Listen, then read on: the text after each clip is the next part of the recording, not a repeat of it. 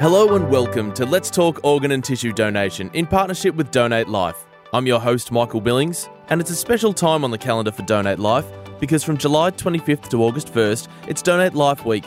And as part of this important initiative, Donate Life is running the Great Registration Race through all of July and August. The aim? To encourage up to 100,000 more Australians to join the Australian Organ Donor Register.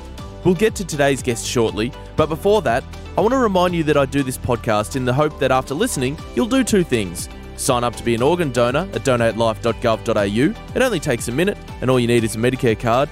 And also talk to your family about your desire to be an organ donor. Both those things are just as important as each other, and just one organ or tissue donor can transform the lives of many people.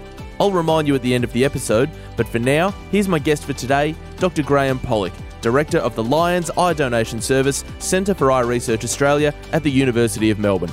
Dr. Pollock, thank you for joining me on the podcast. It's a pleasure. Now, tell us a bit about yourself and what your role involves. Okay, well, I'm currently the Director of the Lions Eye Donation Service in Melbourne, which is an eye bank that provides corneas for transplantation primarily in Victoria and Tasmania, but we also do provide corneas also Australia-wide and across to New Zealand as well. I've been in that position for the last 30 years when we created the eye bank in Melbourne way back in July 1991. So, in fact, this month is our 30th anniversary. What does a typical day look like for you in this job? Well, at the moment for me, I'm more at the leadership managerial level. But for the eye bank itself, we receive a number of referrals each day from a variety of places such as acute care hospitals, palliative care units, directly from the community that are referrals for potentially for eye donation. Our coordinators then would review those cases. The coordinators then, if appropriate, seek consent to go ahead with donation, and our coordinators actually then travel out from the bank that's in the centre of Melbourne out to wherever the donor is, and actually does the surgical retrieval themselves from the donor.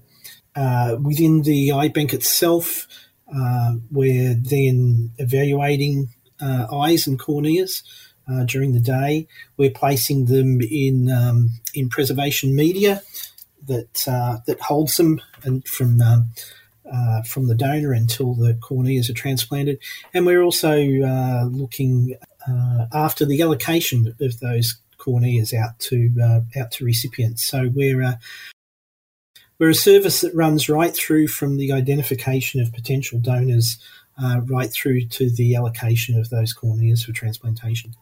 So you keep using the term eye bank. I imagine this isn't like other organ donations where you need to have a recipient straight away. With eyes, are you able to retrieve them, then hold them until you find someone who's a match for that eye? Yeah, it's not quite like that. We are in the fortunate position that we can store the corneas a little bit longer than you can store a kidney, for example. But we are still limited in our storage time. So the maximum amount of time that we can store a cornea is 30 days. Most corneas are actually transplanted within 2 weeks from the donor's death. And also, depending on the storage method you use, sometimes it can be as little as 1 or 2 days after the donor's death. So we're not a bank in the sense that we store things long term. We're a bank in the sense that we're undertaking a lot of, I guess you could put it, undertaking a lot of transactions continuously all the time. What sort of conditions are we talking about when it comes to the eyes? Yeah, the most common one in Australia now is a condition called Fuchs dystrophy, and Fuchs dystrophy is a inheritable disease. It affects the rear of the cornea, and essentially the cornea becomes opaque. When the cornea becomes opaque, no light enters the eye, so you don't see. The other main condition that we don't see so much of anymore because there are some other therapies for it, but it's keratoconus, which is actually a young person's disease again, probably inheritable. And it's where the cornea goes out of shape. And when the cornea goes out of shape, the cornea is actually the primary lens of the eye. So an out-of-shape cornea means that, again, whilst the light enters the eye, it doesn't actually make any images in the eye. And as I said, that's a young person's disease, so most people that require a transplant for keratoconus are usually somewhere from their mid-teens through to about their 30s. For Fuchs dystrophy, it's a slightly older group of patients. They're usually somewhere from their 40s through to their 70s. Tell us a bit about the eye donation process, because I understand it's rarely just popping a whole new eye in. One donation can be broken down to several people. That's right. We talk about eye donation because in most commonly it's actually the whole eye that is donated, and there are two parts of that eye that can actually be used for transplantation. One is the cornea, which is the very front part of the eye, that if you look sideways at someone, you can sort of see a clear bulge out the front of the eye. That's actually the cornea. And so that's part of the eye that can be transplanted. The other part of the eye that can be used is the sclera. Now, that's the white part of the eye that you can see. The sclera we use for reconstructive surgery, like for people that have had their eye removed, for instance, because they've got cancer in the eye or something like that. And also sclera is used in some surgery that is used to treat glaucoma as well. So we of course have, each of us have two corneas. We can actually, depending on the surgery, we can actually also use several pieces of sclera. So one donation can actually benefit up to 10 people. Let's talk numbers for a minute. How many people are currently waiting on some form of transplant to improve or bring back their vision? Yeah, we're very, very lucky in Australia because we generally don't have long waiting lists for a transplant as we do with organ transplants. And by that I mean is that every one of the corneal transplants that's performed in Australia is performed as scheduled surgery. And the reason for that is that we have enough donors. Australians are very, very good at donating their eyes and their corneas for transplantation. We have enough donors to meet the need within any given week of the year. So we don't have a waiting list per se. In fact, the waiting list for people waiting for corneal transplants is more a function of the health system, like as if you'd wait for a knee surgery, for example, rather than a function of waiting for a corneal donor to come along.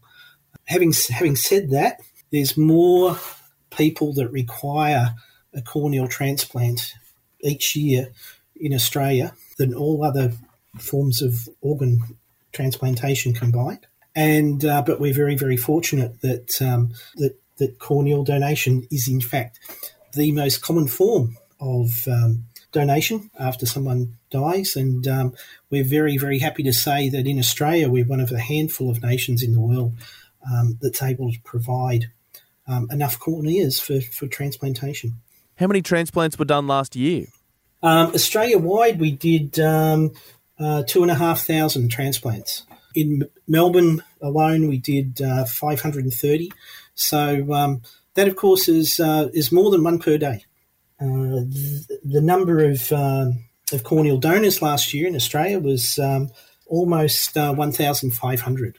Interestingly enough, and it probably shows you a little bit of the growth of corneal transplantation and the growth of eye donation, that those figures are actually higher in 2020, even after all our lockdowns and all our elective surgeries being cancelled, etc. It's actually higher than it was in 2019, just by a few numbers. But we're seeing each year over the last decade a growth of about 5% per year in the number of corneal transplants that we do each year. Now, for most organ donation, there's so many planets that have to align, like people have to die in the ICU and things like that. But I'm led to believe eye donations are a bit different. We certainly do have a large number of eye donors that have also been organ donors. So that's a certain percent. But the majority of our eye donors are donations after cardiac arrest, circulatory arrest. So these certainly occur. They may occur within an ICU, but they certainly occur in all types of scenarios, in wards, even out in the community. So we have, after the person's death, up to 24 hours to actually to perform the donation. The other issue is that we're not concerned about most types of cancers. If a person has got a cancer, we would still accept them for donation. The exceptions there being people that have blood cancers or people that have disseminated melanomas.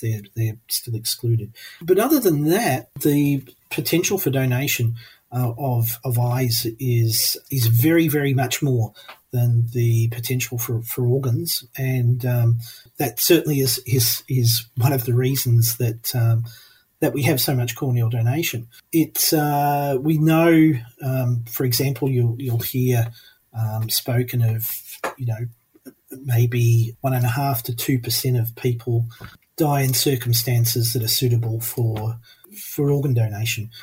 We know from studies on corneal donation that it's probably more like 50 to 60% of people that die in one of our hospitals would be suitable for eye donation. I know that even in death, people can have some hang-ups about their eyes. Even if they're willing to sign up to be organ donors, people are just a bit funny about their eyes. But I'm led to believe that people who donate their eyes can still, for example, have open casket funerals. What other misconceptions are there out there about eye donation? Yeah, I think people are reluctant sometimes, and it's a very emotional, almost.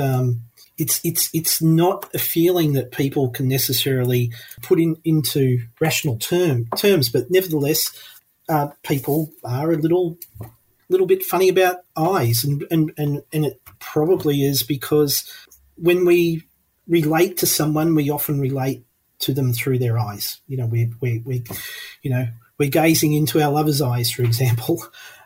So eyes are something that we know what they look like, and we have an emotional engagement with them and with the people. But the interesting thing about eye donation is that it's the only form of donation where there's actually no skin incisions at all.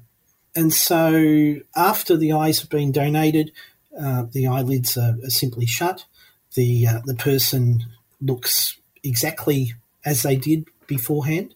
There's no wounds at all, and so certainly there's no reason not to have an open casket funeral, for example. I do certainly know of a little anecdote. I certainly know of a lady who donated her husband's eyes and had an open casket funeral, and she called us a few days after the funeral to chastise us because she said that we hadn't come along and retrieved her husband's eyes. And indeed, we most certainly had retrieved her husband's eyes. So I think that gives you an indication of there's no issues about appearance. Now, I know another common thing in older people is the thought of, I'm too old, my organs wouldn't be of use to anyone, but I'm led to believe that in some cases, older corneas could be better. Yeah, for the last decade or so, there's been several new approaches to corneal transplantation. Corneal transplantation is a very old form of transplantation. In fact, it's the first form of human-to-human transplantation if you don't consider except for blood transfusion, and actually goes back to 1905. In Australia, we've been doing corneal transplants since the 1940s. But pretty much for 100 years, corneal transplantation, the technique was exactly the same, and that was that you used to transplant the full thickness of the cornea. In the last decade, we've gone down into transplanting just layers of the cornea, little microscopic layers. In fact, some of them are only 12 microns thick. Very, very small and very difficult to handle, and of course everything done under operating microscopes.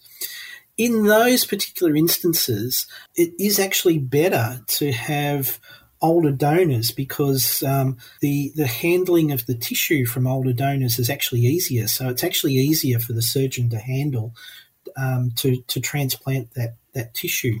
So for a type of transplant we call a DMEK, which for those that are interested stands for Descemet's membrane endothelial keratoplasty, we actually prefer donors that are over 60 years of age. What's the oldest donor that you know of? The oldest one that I've personally done was 93 years old. But certainly I've heard from I think even within Australia, I think we've had a donor that's certainly been 100. Wow, that's really good to hear. So there's really no excuse of I'm too old, my organs and tissue aren't of use. That's absolutely correct. In fact, we certainly know of a number of years ago, we had a patient that came in to be retransplanted. She had actually had the same cornea, and this is in the early 2000s. She'd had that same cornea in place since she was transplanted in 1953. And the estimates, although we didn't actually know what the age of the donor was, the patient told us that she'd heard that the donor was in their 70s at the time, back in 1953. So we figured that the cornea that we were replacing was actually something like about 120 to 130 years old. Wow, the human body is just amazing, isn't it? It is extraordinary, really, yes. Now, you work with the Lions Eye Donation Service at the Royal Victorian Ear and Eye Hospital at Melbourne University, but is the process of signing up to donate your eyes any different than your other organs, or are you still going to donatelife.gov.au? You still go to donatelife.gov.au.